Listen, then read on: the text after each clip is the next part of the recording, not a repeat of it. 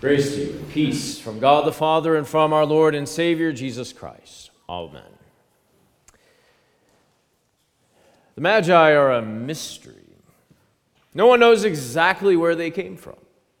And no one knows exactly just how they knew to head to Jerusalem. When out in the western sky they saw a new star had arisen. But here is what we do know. The facts as reported by Matthew. They were from the east, broad category. There were more than one of them, as the title Magoi suggests, the plural. They saw a special star, and thus concluded it belonged to the one who had been born King of the Jews. The Magi then were questioned secretly by Herod upon arriving in Jerusalem, to find out the exact time of when the star had appeared. Herod then sent them off to Bethlehem, exhorting them to return to him upon finding the new king. As they were going on their way to Bethlehem, the star reappeared to them, previously had disappeared. And this caused them exceedingly great joy, and Matthew makes a point to tell us.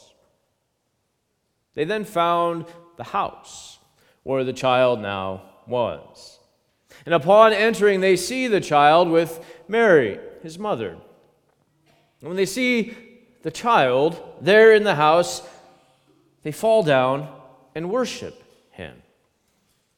They give them 3 gifts: gold, frankincense, and myrrh. After this, they departed from the house, began to make their return to Herod. But they are warned in a dream not to go back to Israel's king. So they go back home to the east by a different route that takes them not through Jerusalem. Now, this is about all that we know about the Magi.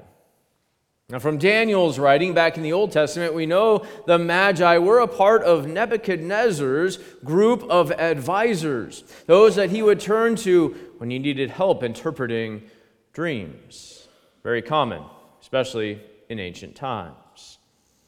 Because of their location in Babylon, where Nebuchadnezzar is king, at the time of the Hebrews' exile there, many have surmised then that the Magi had exposure to the sacred writings of the Old Testament. So they very well may have been familiar with the prophecies concerning the coming of the long-awaited descendant of the great King David, whom they themselves were aware of as well. And while the Magi fall down in worship and in reverence to the boy who was King of the Jews, we cannot conclude, however, that the Magi knew all that lay ahead for Jesus. And yet their inclusion in the birth narrative by St. Matthew is intentional, and it is necessary for the revelation of the very mystery of Christ. Now here is the ultimate reality. What is true and what is real for everyone. Jesus was born into this world. The eternal Son of God became a human being, born of the Virgin Mary. He suffered under the authority of the Roman governor, Pontius Pilate. He was rejected as a Messiah, as a prophet by his own people, the Jews. He was crucified. His death on the cross paid the full price for all sins, as God declares it in his word. And 3 days after his death, Jesus rose again from the grave. And his resurrection to that life assures eternal life to all those who believe these very things. There's more than enough solid evidence to support those truths. But because you and I were not there, as it was so long ago, we are left to believe these things to be true. For we are not eyewitnesses, nor do we know firsthand any eyewitnesses, but we can read the accounts of those who bear witness to those things. That belief that you and I have is founded on those facts previously mentioned and thus recorded for us by those witnesses. Jesus was crucified. He died. He was buried. And he rose again 3 days later. And every sin ever committed is forgiven in Jesus. All sinfulness erased in his blood. And Jesus will return again on the last day.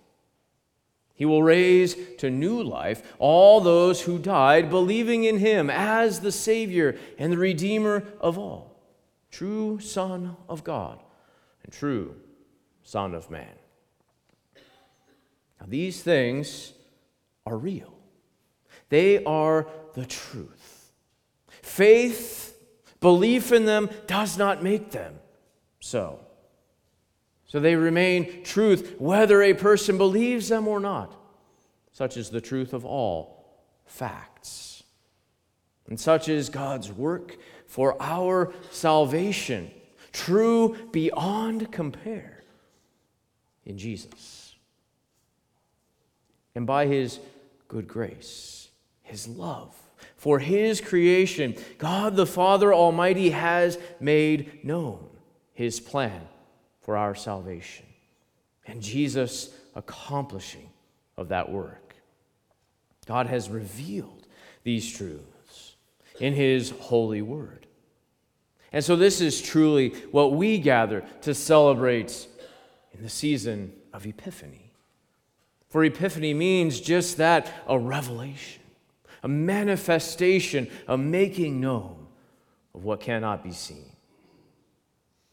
Jesus' work of salvation is revealed by God for all the people, and not just for the Jews. And this is one of those great truths that we glean from the story of the Magi. This is the mystery of Christ, of which St. Paul writes in Ephesians chapter 3.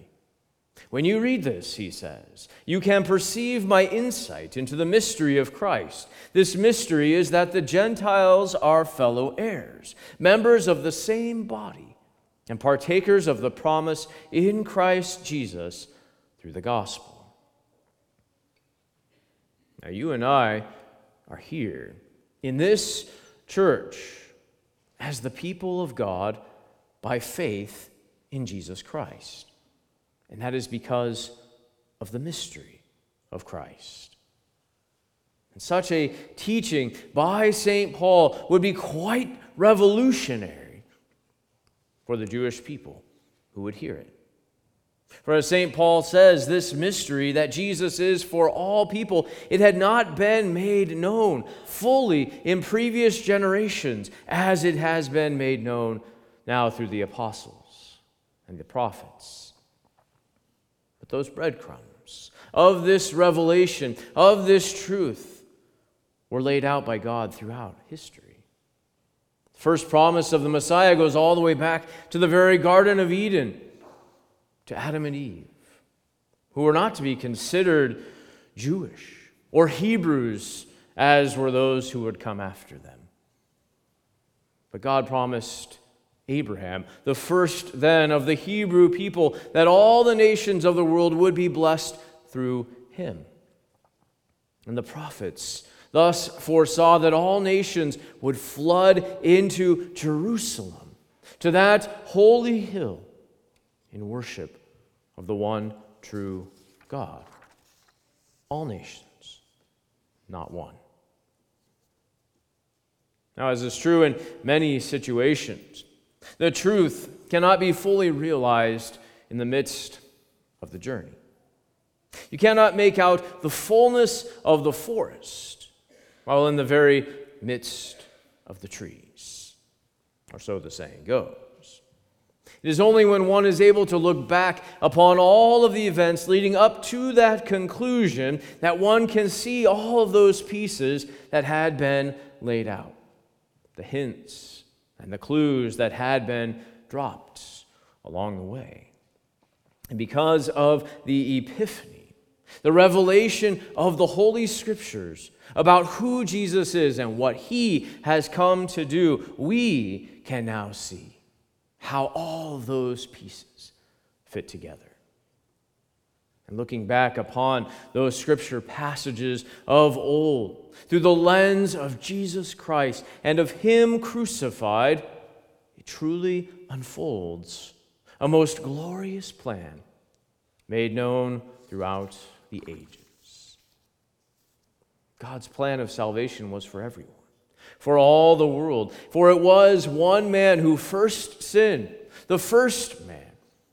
And it would be one man who would give life to all. Through that first man came sin to everyone. And we all share his traits, no matter who we are. We share his corruption. We share his curse. We all fail as Adam did, struggle through this life as Adam did. No two of us are alike, and yet we are all the same, all one people. And through the new man came life to all. And we share none of his righteousness in ourselves, yet he freely gives his perfect righteousness to us. Jesus himself never failed like we do, and yet he succeeded for us, on our behalf, in our stead. And he was tempted like we are in every way, yet he never once gave in. The Lord Jesus, as the perfect man, could not be any more different than we are as sinners. And yet he makes us all one by his holy word, as he combines it with the simple substance of water in baptism. This life and this salvation won by Jesus Christ on the cross is for all people, for all are sinners. No one is excluded. No one is left out, for in regard to salvation, there is no distinction between ethnicities and cultures and genders. For sin unites us all. Death will claim us all. And so all are in need of forgiveness and of life. Now it has been said that all people love a good mystery. Probably not everyone, but many, for sure. But the desire to solve a problem, to figure out a solution, dwells within us all.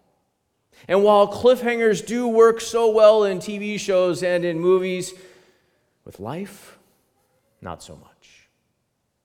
You do not want to be left hanging. You want certainty. You want resolution. You want finality. And in Jesus, you have it. That true finality, that epiphany that many before did not see. For you can see and you can believe what was leading Jesus throughout history, what was leading up to Jesus in the Scriptures. Like those before you, you do not yet know what the end will look like. And yet the victory has been revealed. The mystery of Christ has been manifested. All are redeemed by his holy blood. And those who trust this truth, who believe this truth, will live forever with him. And on the last day, the mystery of what eternal life will be will finally be revealed. Until then, we rejoice in the epiphany of our Lord, and we enjoy the great feast of victory for our God. Alleluia. Amen.